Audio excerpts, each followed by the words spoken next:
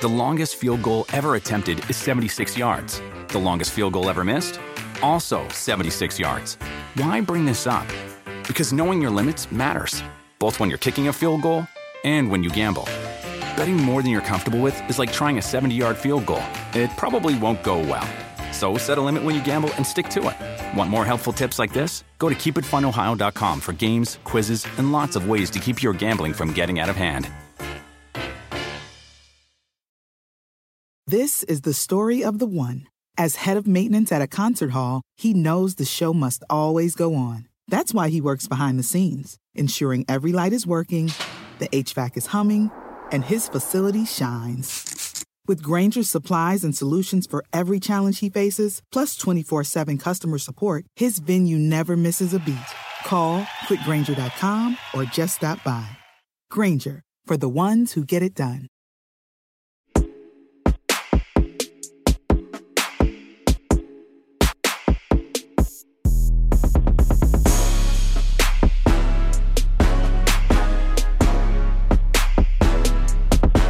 Welcome to the Roto World Basketball Show. We are back in action. It's Vaughn Delzo alongside Raphael Johnson of NBC Sports and Dan Titus of Yahoo Sports. A lot has happened, gentlemen. And again, the man, the myth, the legend, James Harden is back in the news because he made his Clippers debut against the Knicks, and Madison Square Garden was rocking. RJ Barrett, the Knicks put on a show, won that game 111-97. I was pretty impressed with James Harden the first half, but then we saw those defensive issues, I think, come to fruition as he had a negative 18 real plus minus. Wrath, why don't you take us into just what you thought about Harden's debut overall and what you thought about his defense? I mean, you have James Harden fantasy. You're not counting on defensive stats. You know, maybe he gets a steal every so often just because somebody throws an errant pass or something. But the main thing I think that I took away from him is he played 31 minutes. Given how much time he missed, didn't play at all in the preseason. I think that's a positive sign for him to play 31. It's still going to be a work in progress, you know, because we didn't see too much difference for Russell Westbrook, I thought, in one game. But maybe after a week or so, you'll be able to figure out what's going on there. I think Kawhi and Paul George will be fine. It's the Westbrook and Harden equation that I'm looking forward to. So if I have Harden Westbrook rostered, I'd hold on to him for now. Yeah, I think certainly that's the case for him. 17 points, 6 assists, 3 rebounds, and 2 turnovers for Harden in the double-digit loss. And we have a lot of injuries to go over today. But, Dan, what did you think about James Harden in general and the Clippers in that game? Obviously, we couldn't expect the chemistry to be there in game one. But the first half was pretty solid, I thought. Yeah, I think we got a glimpse of how decently in shape James Harden is, and he talked about how winded he was after only like a few minutes in the game. So I think once he actually gets his sea legs back, like he'll be fine. I'm curious about the rotations. Like that's probably the biggest thing I'm going to be looking for is, you know, is Russell Westbrook going to be playing more of the twos, or is James Harden? Right now, it looks like James Harden is primarily going to be playing with a lot of twos. So from a fantasy usage standpoint, they should both be able to eat. Russell Westbrook's been surprisingly good this year. Definitely improved the efficiency from the field, but I think, you know, the turnovers are always going to be there, but I think what he's doing rebounding and assist-wise, that has some staying power. So now it's just a matter of, like, how much will James Harden be running that second unit? If he does, he could still be putting up, you know, close to 18 points. I don't know that we'll see double-digit assists, but he'll still be worthy of, you know, 7 or 8 a game. The more concern I have about Harden is, like, will he be getting to the line as much as he did in the past? Obviously, one game he only went 3 times. I don't know that we'll be seeing him get to the line 7 or 8 times a game. Like he was in the past, but I think both. If you got Harden in like the 5th round, you got to feel pretty good about it. Yeah, that was like the bread and butter of Philadelphia. I felt like the past 2 seasons was the free throw line for Embiid and Harden, especially in the fourth quarters. But yeah, his free throws have definitely dipped over the past couple of years. Only 6.2 attempts last season in Philly. That's a career low dating back to his last season with the Thunder when he was a 6th man. So yeah, I think that's definitely something worth noting for sure when it comes to James Harden. Wrath, you're rocking the Knicks hat today. Is that your squad? It is. It is. All right. Yeah. So Immanuel Quickley, like we're gonna pump. Oh no. I'd rather be a Knicks fan than a Bulls fan right now. Yeah, that's true. Let me ask you this, Wrath. Immanuel Quickley, what's he about this year? Is he gonna take home 6th man of the year? Because that's my preseason pick, baby. I think he'll be in the running for sure, just because of the role he has in that rotation and how effective he's been. But I don't know, man. I think he'll definitely. I can see him being a finalist. You're kind of putting me on the spot here. I didn't really, think too much about it. But you got to usually think about your heart right here, baby. That's your team. Yeah, in this platform, I try not to get too like psychophantic, I guess you would say. I don't even know if that's an actual word, but yeah, I think he'll be in the mix for sure. He's one of the best six men. I think, if anything, I'm more excited what we've seen from RJ Barrett thus far. Bit more efficient. The defensive stats still aren't there, but I think if he can clean up the efficiency, he turns into someone that you're not looking at as I have to have him rostered just because he's a starter. Like, there's actual value to be had there now. Yeah, I'm actually with you on RJ Barrett. He's been super impressive. 22 points per game. We've been waiting for him to consistently be a 20 points per game scorer, and I feel like this is the season where he's going to be that for the Knicks. Not saying us. But yeah, I'm becoming a Barrett fan. And one thing I noticed with the Knicks, they're getting him active and early in games. He's getting to the bucket early, and they're running the offense through him. Mm-hmm. So I think that's been pretty exciting. We do have a lot of injuries worth noting. Dan, I want to kick it to you because a couple guys that are on the injury reports for tonight and the next few nights.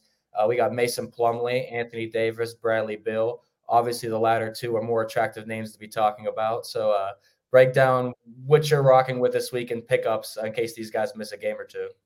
Yeah, so I feel like if you're a Phoenix Suns fan or a fantasy manager that has Bradley Beal, you got to be feeling pretty good that he's been upgraded over the last couple of days. He's been ramping up over the last week. So I think we'll see him before we see Devin Booker. It looks like I think Beal is good to go. He's definitely leaning towards playing tonight from what I've read.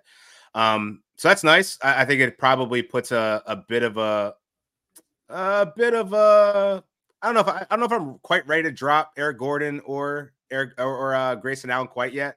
I want to make sure that these guys are actually back and playing before they hurt themselves again. Kind of like what happened with Devin Booker. Now he's out with a calf injury after previously injuring his toe. Nothing really to add on the Clippers front. Hopefully Terry Mann will make his return to play. He'll be rocking in the power forward spot along with Kawhi Leonard. So Terrence Mann was likely dropped just because, if you don't have an injury spot on your team, we didn't really have a place for him. So I'll look to him to continue to ramp up. I'm most concerned about Jamal Murray and his hamstring injury. That's just one of those like lingering type of injuries that, you can easily aggravate. Obviously the Denver Nuggets know that this is a long season. They just, I think they actually had pretty good injury luck last year. So I think they'll probably be pretty cautious with Jamal Murray. So who's the add there? Christian Brown definitely will get more minutes, but I think Kentavious Caldwell-Pope is someone that I've seen floating around on waivers that's actually been pretty solid, that I could see continuing to play over 30 minutes. That gives you some steals, gives you some threes. I think he's worthy of being rostered in shallow and deep leagues, and I've seen him be getting dropped a little bit lately. But yeah, Jamal Murray's injury only probably just benefits really Nikola Jokic, whose numbers are only going to continue to get better, which is insane because the guy is the best player on the planet already. Yeah, just from a prop bettor's perspective, I know that Aaron Gordon usually sees a significant 3, 4, 5 point uptick in scoring when Jamal Murray's out. And the last 2 seasons, I feel like he's coming to his own. So I definitely like his situation as well as Jokic's. But I like the 2 backup names you brought up. I will note, Rath, before I kick it to you here, Bradley Beal has scored 18-plus points and 15 straight against the Bulls. And that's who the Suns will be playing tonight. So that's a pretty nice matchup to get your first game back on your feet. Of course, no one on Chicago can guard Kevin Durant. So I'll be interested to see that one. Rath, out of all the guys Dan said, anyone stand out to you? And who's on your waiver wire pickup list? I think the Plumlee injury is a bit more important than we're giving it credit for, just because they really don't have any other options behind Ivica Zubac. Musa Diabate hasn't been in the rotation. I don't see that changing just because of the knee sprain. If anything, maybe PJ Tucker takes on some of those backup center minutes. Now, he's not the tallest player, but he's definitely tough and rugged to take on some of that where they can play small.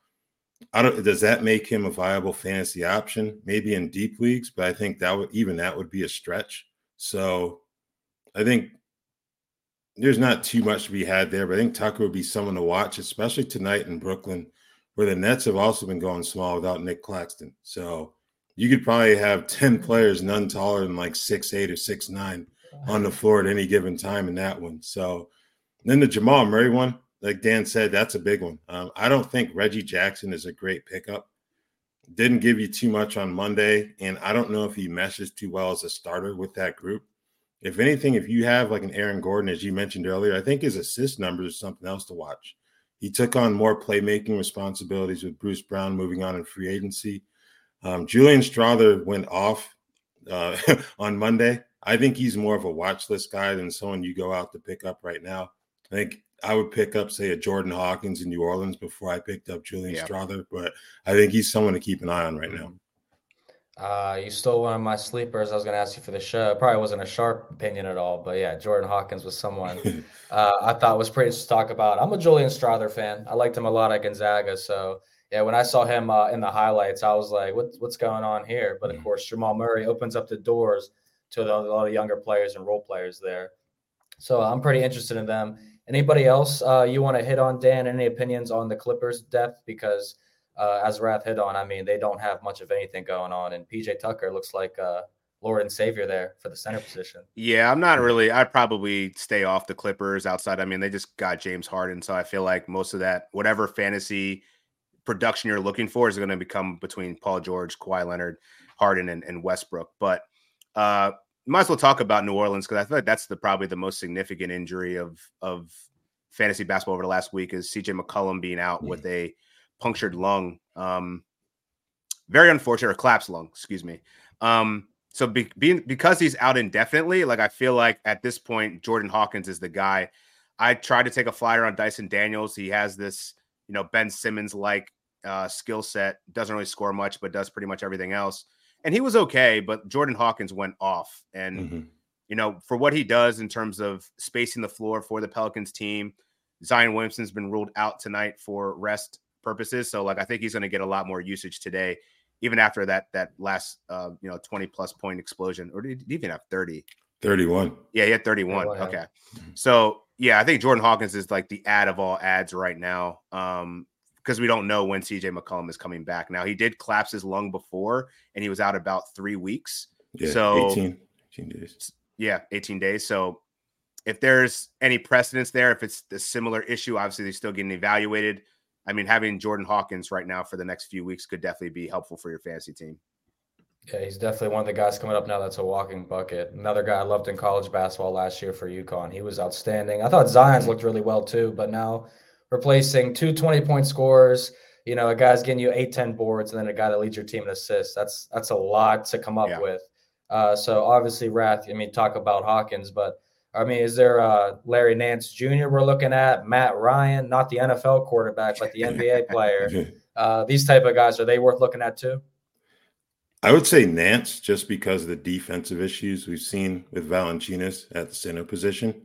I don't see Nance moving into the starting lineup per se. I think maybe that's a Matt Ryan position, for some three-pointers right now. But I think Nance is the one who could have more staying power just because of what he brings to the table in terms of the rebounds and the block shots and just being a better positional defender than Valanciunas has proven to be in recent years. So I think those two names are definitely worth keeping an eye on here.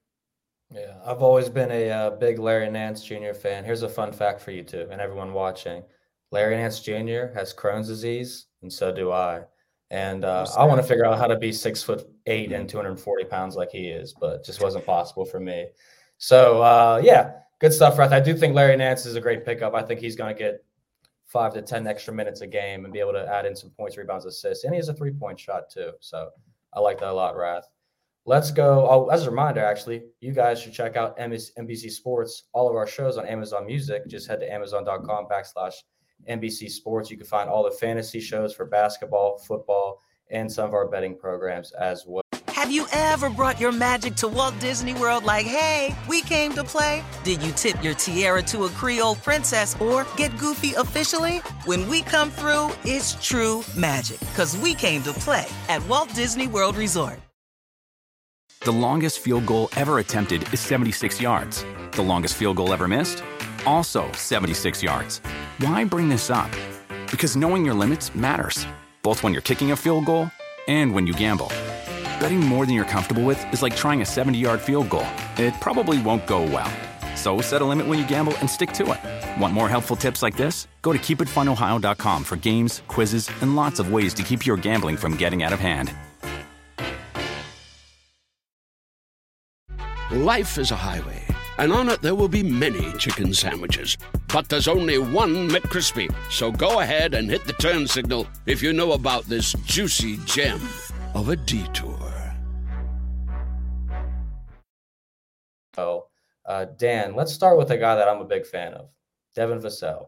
He's got a groin injury. He's going to be sidelined. We should get an update within a week or two about him. I don't expect him to be out that long, but I have a trick question for you.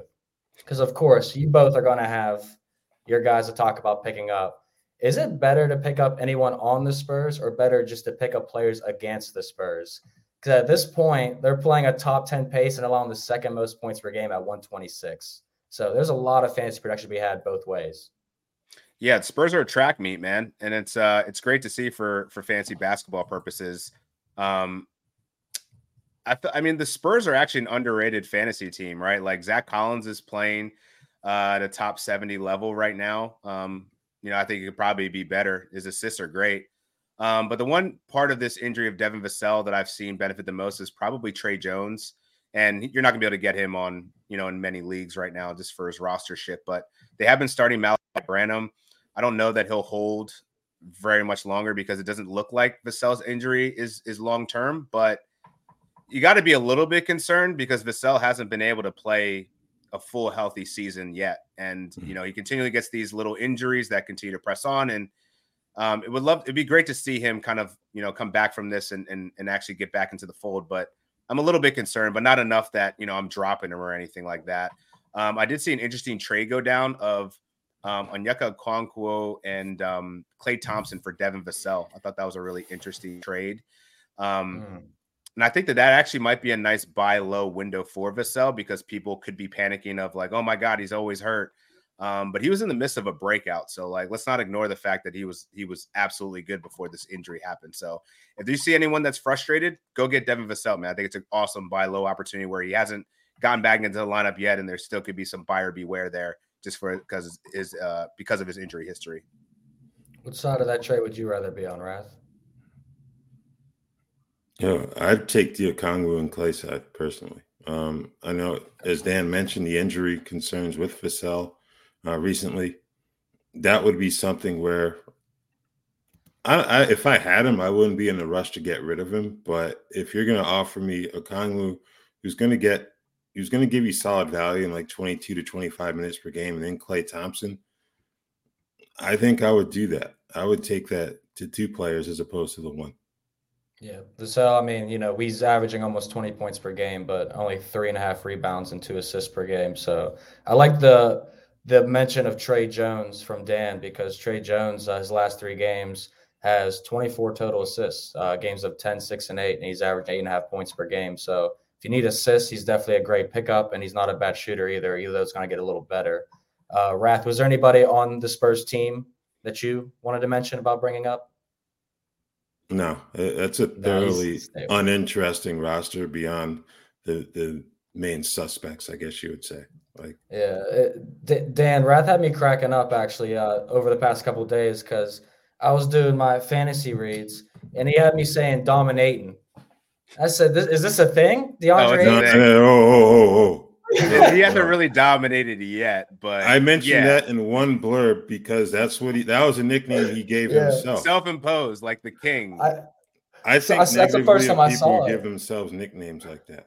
Yeah, I mean, but although I'm trying to think about I feel like it's more prominent in the NBA, right? Like ain't nobody called Kobe no Mamba before he just came up with that. LeBron being the king, it's quite annoying to be honest. Like you should be giving these nicknames, man. Like you can't just be, But he's not dominating anything. He's averaging 14 rebounds, not getting any work offensively, which is something that I think could change. Like I've seen DeAndre Ayton listed as a sell high, but I'm like, is there anything really high right now? He's not really even getting that usage. If anything, I feel like he's going to get more touches now that Robert Williams is out. So I don't know. I don't know that I would be looking to sell DeAndre Ayton as much as he's not, a popular person in fantasy. I feel like he gets I get he gets disrespected a lot, and maybe it's because of the dominating thing, but like, I don't know, he's still a decent fantasy player. I mean, he was semi-disrespected last year a lot. I mean, in the prop community, you either love or hate Ayton, and it's probably similar in the fantasy community too, I have to imagine. It's definitely a love-hate. Yeah, and I wasn't saying by any means that you were calling him dominating. That's the first time I saw it was in the blurb, and I was like, wait a second. I had to go Google it. I was like, yeah, what is this? But yeah, I'd rather Robert Williams over Ayton in general. But what do you think about Portland's situation now? Because Rob Williams out, Scoot Henderson's out. Scoot Henderson's Rookie of the Year campaign, is it began to be over, or was it over before the season even started? I thought it was done before. You think about it, point guards in rebuilding situations, the turnovers are naturally going to be high for a rookie period, much less one where you're essentially learning on the job while playing 30-plus minutes per game. The efficiency wasn't going to be there. And then you look at who else is in this rookie class, Victor Wembanyama. Chet Holmgren qualifies, for Rookie of the Year. Those two guys alone were going to make it difficult for him. And now we've got Ausar Thompson turning into like one of the greatest defensive rookies we've seen of this generation, to be honest with you. So, yeah, I think Scoot was in a rough spot before the season started, and now this injury just makes it even worse for him and people who may have placed those early bets on him Rookie of the Year. So, Ausar Thompson's that legit on defense? We're going to like Walker Kessler, he is him. All these guys? He is him. Yes. Oh, I might pull up some advanced statistics here and see who his numbers are, because now you gentlemen have me intrigued in that one a lot. I like that. I think it's either the first Pistons player or first Pistons rookie since Grant Hill in '94 to have at least 4 steals in back-to-back games. So you don't just do that by people just randomly losing the ball in your general vicinity. Like, you kind of have to know what you're doing. Now, this rookie class is special, man. Like, they got 3 between Chet, Wemby, and Ausar Thompson, man. These are guys are all averaging over 4 blocks a game. Like, that's crazy. Or close to 4 a game. Like, that's insane. He sounds like a pretty good ticket on maybe an outside Rookie of the Year. Oh, so like his odds were outside, like I think they were like 14-1, 15-1 before. So I mean, value wise, like I think he'd still there's definitely a cash out opportunity with Ausar. He's way better than Scoot. It's not even close. Yeah, I mean, Scoot's, like we said, it's probably over before it even started there. So, interesting thing is happening in Portland right now. Jaden Sharp, balling. He's a guy I didn't get any shares of that I wish I had more. So, like, I don't know if now is the right time. Like, I don't know if anyone's going to be selling him at this point because he looks great. But what are your guys' thoughts on Jaden Sharp and being able to maintain this going forward? Go ahead, Raph. I think he can be I'd say top 75. I know he's like right around that top 50 range right now. I think 75 would be realistic for end of the season value. Just because obviously Scoot, he's going to be back eventually. So we have to see how that dynamic works out in terms of usage and shot selection, in terms of where those shots come from and the efficiency that comes with that. But yeah, Jaden Sharp, I wish I had more of him as well. That's not a guy that I would be selling by any means. I think he's obviously going to be a cornerstone up there. So just let him go to work and see where that takes you. I think you're going to be in a really good place if you have him rostered. Yeah. I said one thing I just noticed about him is that he's grabbing a lot of rebounds this season. And the stocks too.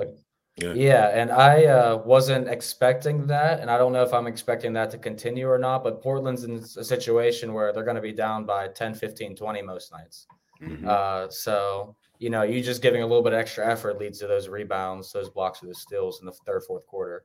So I guess, Jaden Sharp's a pretty interesting guy to be looking at. Any opinions on what to do in another, I don't want to disrespect them too much, but not a great basketball city right now, Charlotte. Terry Rozier's out for 2 games. And, we talked about them a lot because Cody Martin's out. Miles Bridges is still suspended. LaMelo Ball's minutes have gone up the last 3 games, Wrath, which is definitely, some good value if you do have him. But what's to make of the Charlotte situation? Is there anybody there that you're even targeting? I guess Brandon Miller. He's moved into the starting lineup. The thing with him is that he's still ranked outside of the top 150. So I think you're hoping with more minutes alongside Ball, the efficiency and scoring pick up. But But I don't really think you're picking up anyone else, with Rozier out, just because of what all he was asked to do in that rotation. He'd play off the ball with LaMelo. They'd stagger their minutes some to where he'd be on the ball, running the show a bit. So, yeah, Miller's going to be rostered in like standard leagues and deep leagues already. So I don't really know if that's too much is going to change there, to be honest with you. Yeah, I feel like Brandon Miller is somehow making his way on the show every single week, and he just refuses to be left off of the Roto World Basketball Show. Dan, is there any opinion on other guys? I mean, they got, Nick Richards, Theo Maldon, not very attractive guys, PJ Washington, JT Thor. I mean, it's not good depth whatsoever. Depending on how you feel about picking up Miles Bridges, I think now would be the time to do it if you were going to do it, outside of the transgressions. You know what I'm saying? Like the Charlotte Hornets haven't been pretty open about anything. I think they haven't been talking about him for a reason because they don't want to draw any attention to it. But he only has 4 games left in his suspension, so he could be back by next week. He's been practicing. He's someone that's going to probably slot in and start playing, some of that 4, maybe some 3 as well. So it seems like Terry Rozier always gets a groin injury at some point. If this continues to linger on, I feel like the Hornets are going to go with a taller front court lineup. You play some Gordon Hayward at the 2, Brandon Miller at the 3, or however they want to do it. But, Bridges is going to get minutes if he is seemingly going to play. So he's I want to say anywhere in that 50, 60% rostership area. So he could definitely be out there in shallow league. So if you don't have any issue with picking up a guy that's done certain things, he's probably worth it from a fantasy perspective. Yeah, I was going to ask you, Rath, too, if your opinion was time to get Miles Bridges now or never, because he will be coming back. People will probably want him to trade for him. Do you think he's worth picking up and trading, or rather worth picking up and holding on? I don't know. It's you have to have these conversations, but it's like fantasy basketball. We're not like the morality police or anything like that. Like Dan said, he's going to factor into the rotation. I think the question is when. He had the initial 10-game suspension. There are other things that came to light, early on, and it's like, are they going to tack on more? Are they just going to let him play and let the legal, situation run its course? So for now, I think you have to play it as if he's going to be available immediately after those 10 games. If you want to roll the dice on him and go for it, by all means. But it's I don't know, man. It's just a really terrible situation, which basketball really shouldn't matter too much. But we're talking about basketball because we kind of have to do that, No, totally agreed. I mean, just a couple of years ago, Miles Bridges was, I want to say that 2 seasons ago, he was my number 2 most profitable prop. And we called him Money Miles Bridges. See, we appointed him that nickname. He didn't appoint himself that nickname. But yeah, so, if you're separated on and off the court, we have to have these conversations as well. For fantasy purposes, he's going to be one of the hotter names over the next week or two. And honestly, guys, I'm going to be one of the hotter names in college basketball over the next week or two, too. 3-0 start season, Dan. I know you see it. But you guys need to check out Peacock basketball because Big Ten basketball is back, underway, streaming on Peacock. This Friday, I'll be involved in this game. Wisconsin Badgers are back against the Tennessee Vols, who are number 9. Second game of the season for both. You can catch tip-off live November 10th at 9 p.m. Eastern, exclusively on Peacock. I watched Princeton upset Rutgers on the first Peacock college basketball game. Phenomenal game, phenomenal broadcast. I hope to be on it later this season and to be making money on the under in Wisconsin versus Tennessee. There's a little tip for you. Have you ever brought your magic to Walt Disney World like, hey, we came to play? Did you tip your tiara to a Creole princess or get goofy officially? Step up like a boss and save the day? Or see what life's like under the tree of life? Did you? If you could. Would you? When we come through, it's true magic. 'Cause we came to play. Bring the magic at Walt Disney World Resort. The longest field goal ever attempted is 76 yards. The longest field goal ever missed? Also 76 yards. Why bring this up? Because knowing your limits matters, both when you're kicking a field goal and when you gamble. Betting more than you're comfortable with is like trying a 70-yard field goal. It probably won't go well. So set a limit when you gamble and stick to it. Want more helpful tips like this? Go to keepitfunohio.com for games, quizzes, and lots of ways to keep your gambling from getting out of hand. Life is a highway, and on it there will be many chicken sandwiches. But there's only one McCrispy. So go ahead and hit the turn signal if you know about this juicy gem of a detour. You guys. All right, let's talk about some more injuries, some youngins. The Orlando Magic, a hot team with a lot of energy. We got Wendell Carter Jr. injured, Markelle Fultz injured, Gary Harris injured. What's interesting enough is they play in Mexico City on Thursday night. I can't wait to watch this game. I hope there's it's 132 to 128 type of game. So, Rath, who are you looking at for these pickups the next couple of weeks? Because Fultz and Harris are game time decisions. I think the main focus is on the center position. Wendell Carter Jr. be out 3 weeks from November 4th, so he's got another 2.5 to go. Moritz Wagner was a guy that a lot of us pegged, to be that pickup. I stand by that. He's been very good in his role. It's just funny that Jamal Mosley is one of those coaches who will not upset his rotation for anything. So while we were expecting Wagner to move up into the starting lineup, he went with Goga Bitadze, who looked nothing like the player we've seen for much of his NBA career in that win over the Lakers. 10-10 with 5 blocks. And then a few nights later, he came back to earth, so to speak. So I think you can definitely go with Goga in deeper leagues, but if you force me to pick one of those two, I'm picking Wagner, and I think he's going to have staying power even after Wendell Carter Jr. returns. Yeah, Wagner has great usage rates so far this season, 25.7% so far when he's on the court. So that's pretty good, getting used fourth of the time there. Dan, what's your opinion on the Orlando Magic? And any opinion on what you might see against the Hawks, and if there's maybe any guys that are worth picking up, taking on the Magic? So I think Jalen Suggs is still under 40% rostered. I think I would still have him in the lineup as long as Markelle Fultz is also out. I'm concerned about Fultz. He's got some swelling in his knee. That's going to be one of those things you're going to have to manage throughout the season. And if this pops up again, he can miss 3 or 4 games. So Jalen Suggs right now is doing enough defensively to keep me interested. He's getting the minutes. He's more competent offensively than he's been in years past. So somebody that I would look at. The other one is Cole Anthony. As much as he's been running that second unit, he's been a bucket off the bench. He's getting good amount of steals, not that many turnovers.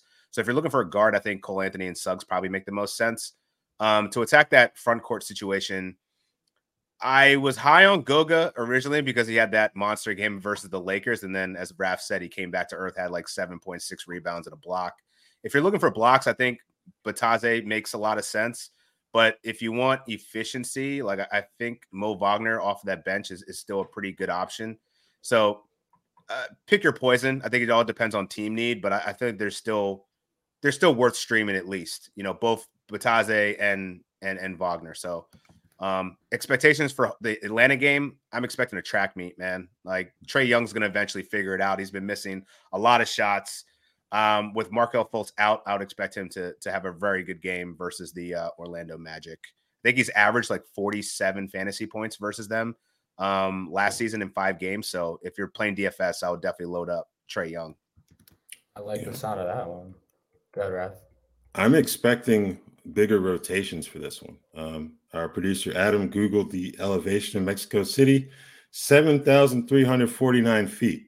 Obviously, Denver's only a mile high, so there's going to be an adjustment process. I don't think you're going to see guys on the back end of those rotations being worth streaming on Thursday, if anything. You're not going to go out and pick up Admiral Schofield. If you do that, you might be a degenerate. But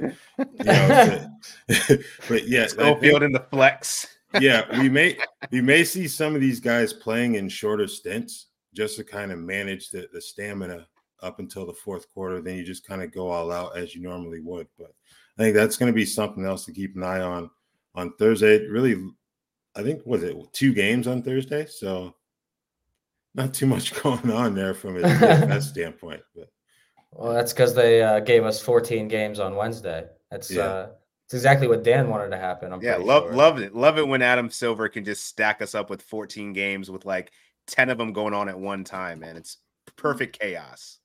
Yeah, how can we watch all these games? But we got the Admiral Schofield shout out. But listen to this. If you don't count minutes played, he leads the NBA in usage rate. Because in the 3 minutes he played this season, Rath, 57.1%, baby. This guy was touching all over the rock. That's how you do it, man. That's wild because like that he actually that's great that he just goes to the top of the usage list. That's because we haven't played enough games yet. That's hilarious. Yeah, 1 game for 3 minutes and he's number 1 in the NBA, baby. Come on, NBA, do better than that. We don't want to see his name up there, but he might be getting minutes, so Rath might be onto something because he's handling the rock. Now let's talk about another rotation that didn't make much sense to me, but now it's a little more clear. Jaden Ivey has an illness, but he got called out by his coach saying that he's just playing kind of selfish basketball. He's not bringing that team mentality to the floor, and there's other players that are doing that for them. So, while he's got an illness now, I kind of felt like this was coming at some point. He was going to be sitting a game or two, maybe get his act right. Rath, any opinion on what's going on with Jaden Ivey, the Pistons, and should we drop this guy? He can't guard anyone. Like that's the biggest thing. Like he can't. Like I don't know. You. Hell yeah! I've never been paid to play basketball. Like, no, I don't know that he could, man. Raph 6'6", man. He bodied him in the post. No. My personal rule is that if you've never been paid to play, you can't get on here talking about being better than someone who has. I love that. I don't care what it is. But yeah, that's the biggest thing. Monty Williams is a stickler for being able to defend your position, defend within the principles of their system. Ivy wasn't able to do it. I don't want to sit here and insinuate that the illness isn't real because obviously I'm not in Detroit, so I don't know. So I assume that it is, but even then, he wasn't a Monty Williams draft pick, So it's like if they're giving him carte blanche to rebuild this team in his image, he's under no obligation to play him, high minutes. And we've seen Marcus Sasser. He struggled on Monday, but before that, his points were going up by the game. I think he scored 22 in the game prior to that. So if you have Ivy, you're definitely looking for alternatives because if he returns, I don't know if there's like a clear path for the minutes that he's going to need to be of value to fantasy leagues. So he's not particularly efficient. Sasser and Killian Hayes are both far better defenders than him. So, yeah, I think it's time to let go, personally. Yeah, I was going to mention that Sasser, like playing at Houston, he was a guy I followed for the past 2 years closely, and elite defensive ability. He's a great shot maker, can get that separation. The last 4 games, as you mentioned, he's seen that uptick in minutes, 23, 23, 30, and 33, averaging 14 points and 4.5 assists and 3 boards. So he's doing a little bit of everything. He's only going to get better. A guy I think will fit that team's build the next couple of years pretty well, in my opinion. Dan, what's your opinion on Jaden Ivey? Anybody worth picking up? And I'm sure you're on the same line with Sasser. Yeah, Ivy's a drop. I think Sasser is someone I'm interested in deep leagues. He's under 15% rostered. I'm actually, I hate that I'm saying this, but I guess I'm in on Killian Hayes. It's more about the minutes and the production right now, man. Last 3 games, he's played over 34 minutes in each of those 3 games, including a 39-minute game. He's scoring, he's hitting threes, he's getting plenty of assists. So, I think he needs to be rostered right now. He's only at 35%. Until we get more clarity on the injuries in Detroit, I feel like this is a tight rotation, and Killian Hayes and Sasser are both a part of it. So I think both of them, depending on your league size, are worthy of being rostered right now. But definitely drop Jaden Ivey. Yeah, Ivy, he wasn't giving you much anyways besides points and a couple assists per game, definitely turnovers. But Killian Hayes, I feel like it's not a now or never situation, but he's got another season or so before he's kind of have to get it all together and be the complete player he could be. Because last year's 3-point percentage was bad. 28% 2 years before that, 26 and 27. But this year, as you said, Dan, he's hitting shots. He's hitting 36% from 3. Averaging about 10 points per game. So I think that's really crucial for Killian Hayes. He'll get you assists. He'll play some solid D, but he needs to be able to make those shots. I feel like he had this moment last year too. He had a stint of 10, 15 games. It's oh man, he's playing really well. And then he kind of got to the Killian Hayes that everyone knows and loves, one of the most inefficient players in the league. But I think you got to ride him while he's hot right now. And we'll see how this injury situation kind of pans out for Detroit. But yeah, Sasser is definitely a good long-term view for the way he plays defensively. Like, that dude is a dog. So I think eventually if Killian Hayes starts to fall off, I think we'll see more of Sasser, which it'd be good to get some shares of that now. Yeah, for sure. Rath, anybody else worth mentioning here before we talk about the rest of the week 3 schedule in the NBA and all the back-to-backs? They signed Kevin Knox today. Who's they? Detroit? Yes, they did. How many teams is that now for him in the last 2 years? Well, this is his second stint in Detroit. So we got Knicks. That's right. Hawks, That's right. Pistons, Trailblazers. There's just 4.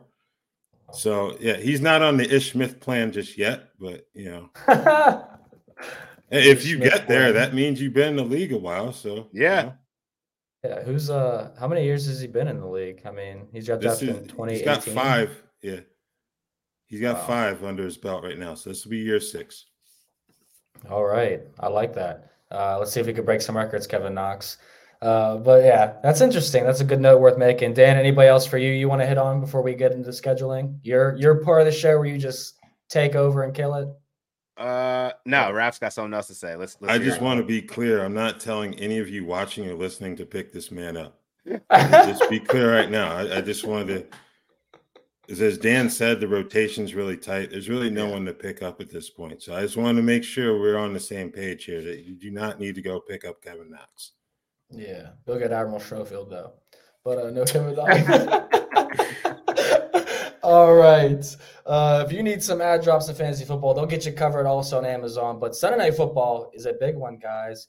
All eyes are in Las Vegas. You don't want to miss a match between stars Sauce Gardner and Devontae Adams as the Jets travel to the desert to face the Raiders. Coverage starts at 7 p.m. Eastern, only on NBC and Peacock.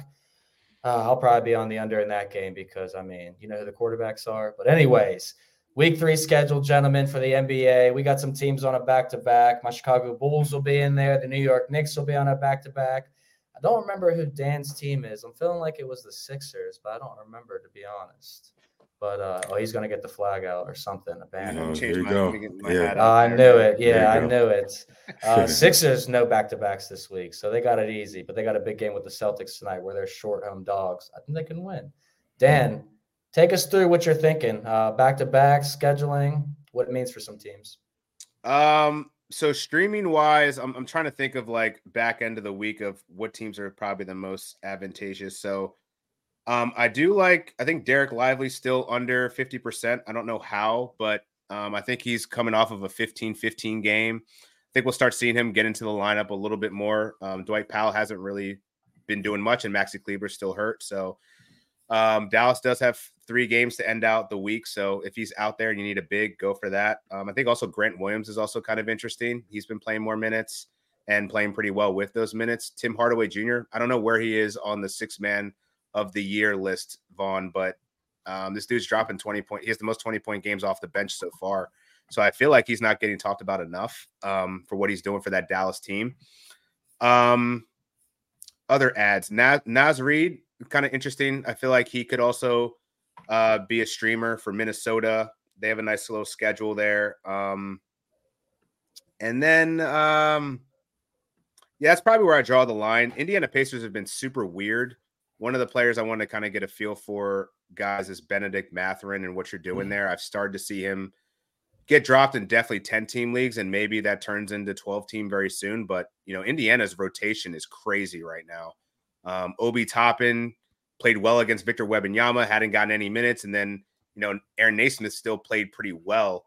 So, I don't know, maybe Indiana's just one of those frustrating teams that you just can't get a read on who's going to be the one to pop. But they do have 3 games this week for the rest of the week. So it's definitely some streaming appeal if you can nail the right guy of Rick Carlisle's rotation, because I haven't been able to do it yet. So those are kind of the main ones I'm looking at right now. So the Pacers have been in a lot of shootouts so far, man. 121.7 points per game allowed, right behind the Spurs and the Wizards for 30th in the NBA. But I like the Derek Lively shout out because we talked about him a lot to start the season. And, I mean, he hasn't played a lot of minutes, but the games where he has played minutes, he's been very productive on the boards, 13 and 14 rebounds in his 2 highest this season. Rath, any mentions on some scheduling for you and guys worth picking up? I think one that I'm keeping my eye on is Tari Eason down in Houston. He could be back as soon as tonight. They've got 3 games, no back-to-backs. So I think that would be a good way to kind of work him into the rotation. How much he'll play, I don't know, but what he brings to the table defensively and as a rebounder, I don't think it's too much of a stretch to see him hitting the 20s in minutes, on a nightly basis in Ime Udoka's system. So I think he's one guy. Miami's got 3 games with a back-to-back. So I think you're keeping an eye on, say, like a Jimmy Butler to see if he plays all 3 games. Maybe a Jaime Jaquez enters the equation in deeper leagues, the rookie out of UCLA. But, yeah, I think if anything, we're just kind of waiting to see how some of these injury situations shake out, because that will have a greater impact in the scheduling, I think. You think about the Clippers, the Suns. Boston's had some guys out of the lineup recently. Derek White, birth of a child. I think he'll be back, but you're looking at a Friday, Saturday back-to-back. So what does that mean for Al Horford? Does like a Sam Hauser enter the equation on the back end? So yeah, I think Tari Eason would be the main one for me personally. Yeah, I like the Jaime Jaquez shout out too, because I feel like he's a guy that kind of fits the Heat culture, and he's going to work his way into the minutes rotation more and more, playing more minutes.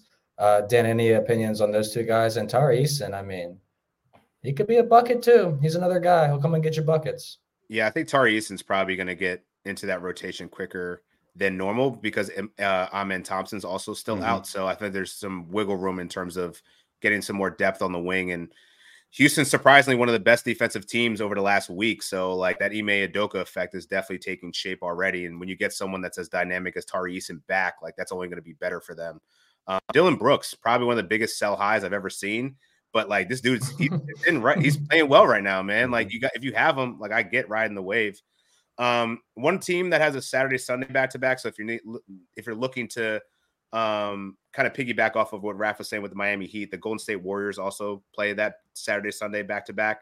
So maybe you look at if Draymond Green potentially misses games, Jonathan Kuminga could be someone you want to add.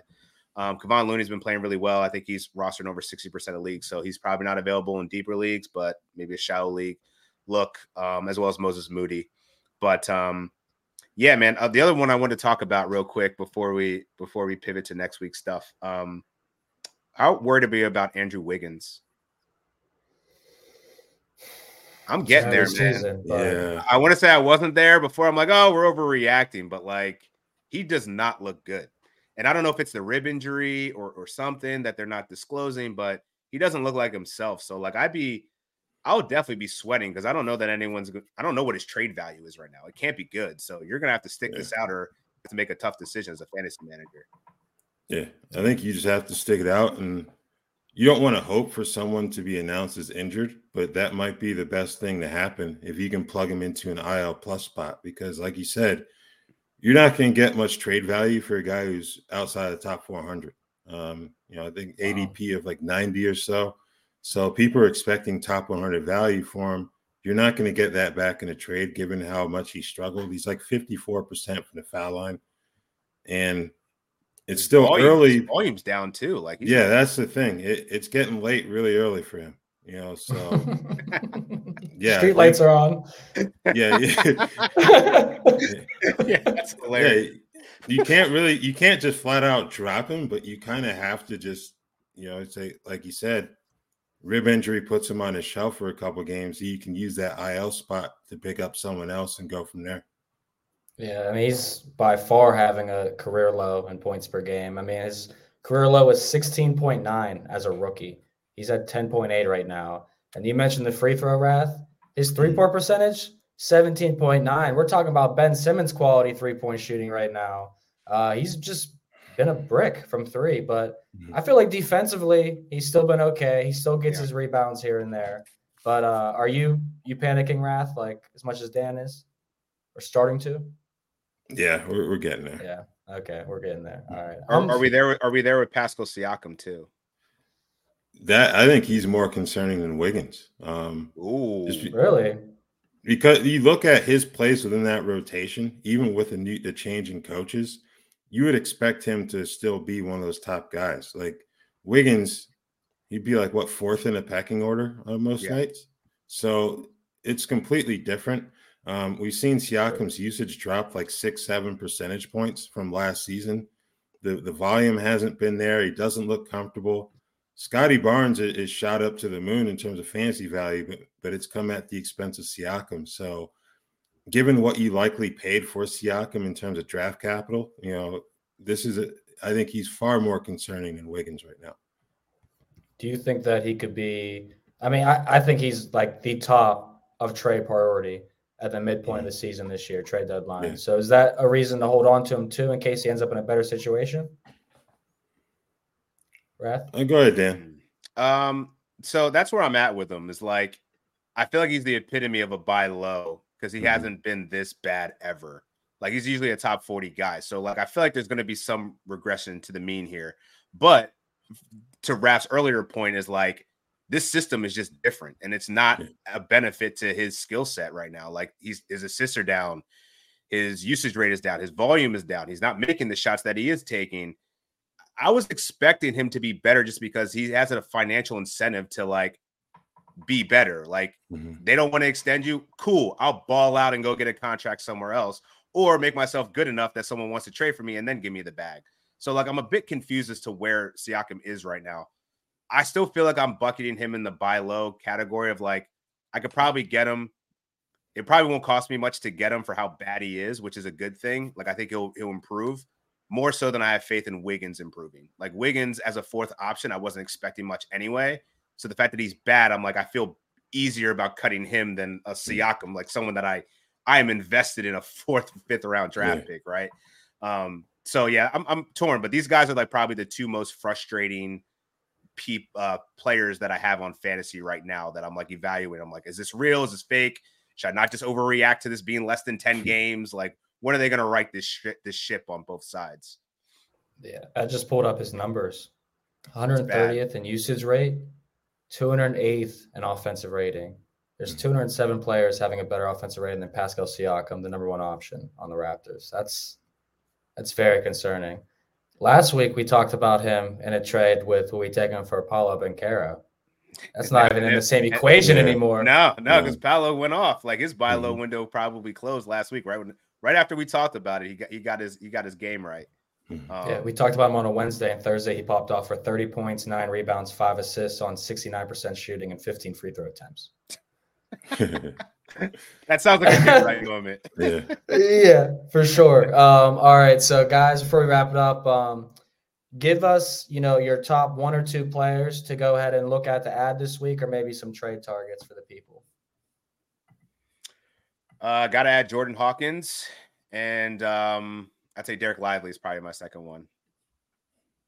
Like that. I like those 2 a lot. Rath? This one's a pretty wild one for me to even say, but Bismack Biyombo. Oh, yeah. Whoa. Yeah, you think about it. They just signed him in Memphis. Xavier Tillman, I believe he is out tonight, if I'm not mistaken. You can double check that right now. Yes, he is out with knee soreness. His minutes were decreasing. I don't know if Biyombo is going to start right away, but his first game, he played 26 minutes, grabbed 11 rebounds, dished out 4 assists, and blocked 3 shots up in Portland. So he's still under 20% rostered. What the hell, man? If you need center help, you might as well do it. Like Steven Adams is out for the season. We don't know when Brandon Clark's going to be healthy enough to play. Why not? Bismack Biyombo, 26 minutes in game 1 with the Grizzlies at 31 years old in his 11th season, and he does that? You might as well be Rath. Yeah, I like that a lot. Probably add Sadiq Bey, too. He's under 40% rostered still. You've got part of a 3-man platoon for those 2 forward spots. He's going to play 25 per game. So you're just hoping that he can bring a little bit more to the table than just the 3-point shooting. But deeper leagues, I think he's probably be off the board by now. No, I love those 2 picks right there. Dan, any opinion on either guy before we get out of here? Yeah, love Sadiq Bey. I don't understand why he's not rostered in more leagues. Like he should be well over 50% just given his role. Even though he's in a platoon, he's still effective. And I think he's committed more to defense. He's had way more steals. He had that 5 steal game, which kind of ballooned his steals per game. But I think he's still committed on the defensive end. And if anything happens to Jalen Johnson, like that's a great contingency plan. But I think he'll still be fantasy viable, even with Jalen Johnson playing so well. So, yeah, pick up Sadiq Bey for sure.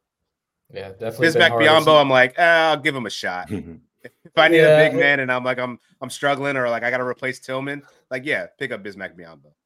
Yeah, no, there's been a lot of hard rotations to nail down at certain positions, and the Hawks at their forward position has definitely been one of the more challenging, I think, waiver wire and pickup starts so far through the NBA. But Bismack Biyombo, I think, is the perfect guy to end the show on because he's about to pop off for a double-double plus 700 betting odds. And Rath was like, yeah, that's my guy. Nonchalant. All right, that's Raphael Johnson of NBC Sports, Dan Titus of Yahoo Sports. I'm Vaughn Delzo of NBC Sports. Thank you to our producer, Adam Wise, and everybody watching and tagging along with us. Make sure you check us out on rotoworld.com and NBCsports.com, YouTube as well. Guys, great show as always. See you next week. Reese's peanut butter cups are the greatest, but let me play devil's advocate here. Let's see. So, no, that's a good thing. That's definitely not a problem. Reese's, you did it. You stumped this charming devil. The longest field goal ever attempted is 76 yards. The longest field goal ever missed? Also 76 yards. Why bring this up? Because knowing your limits matters, both when you're kicking a field goal and when you gamble. Betting more than you're comfortable with is like trying a 70-yard field goal. It probably won't go well. So set a limit when you gamble and stick to it. Want more helpful tips like this? Go to keepitfunohio.com for games, quizzes, and lots of ways to keep your gambling from getting out of hand. Life is a highway, and on it there will be many chicken sandwiches. But there's only one McCrispy. So go ahead and hit the turn signal if you know about this juicy gem of a detour.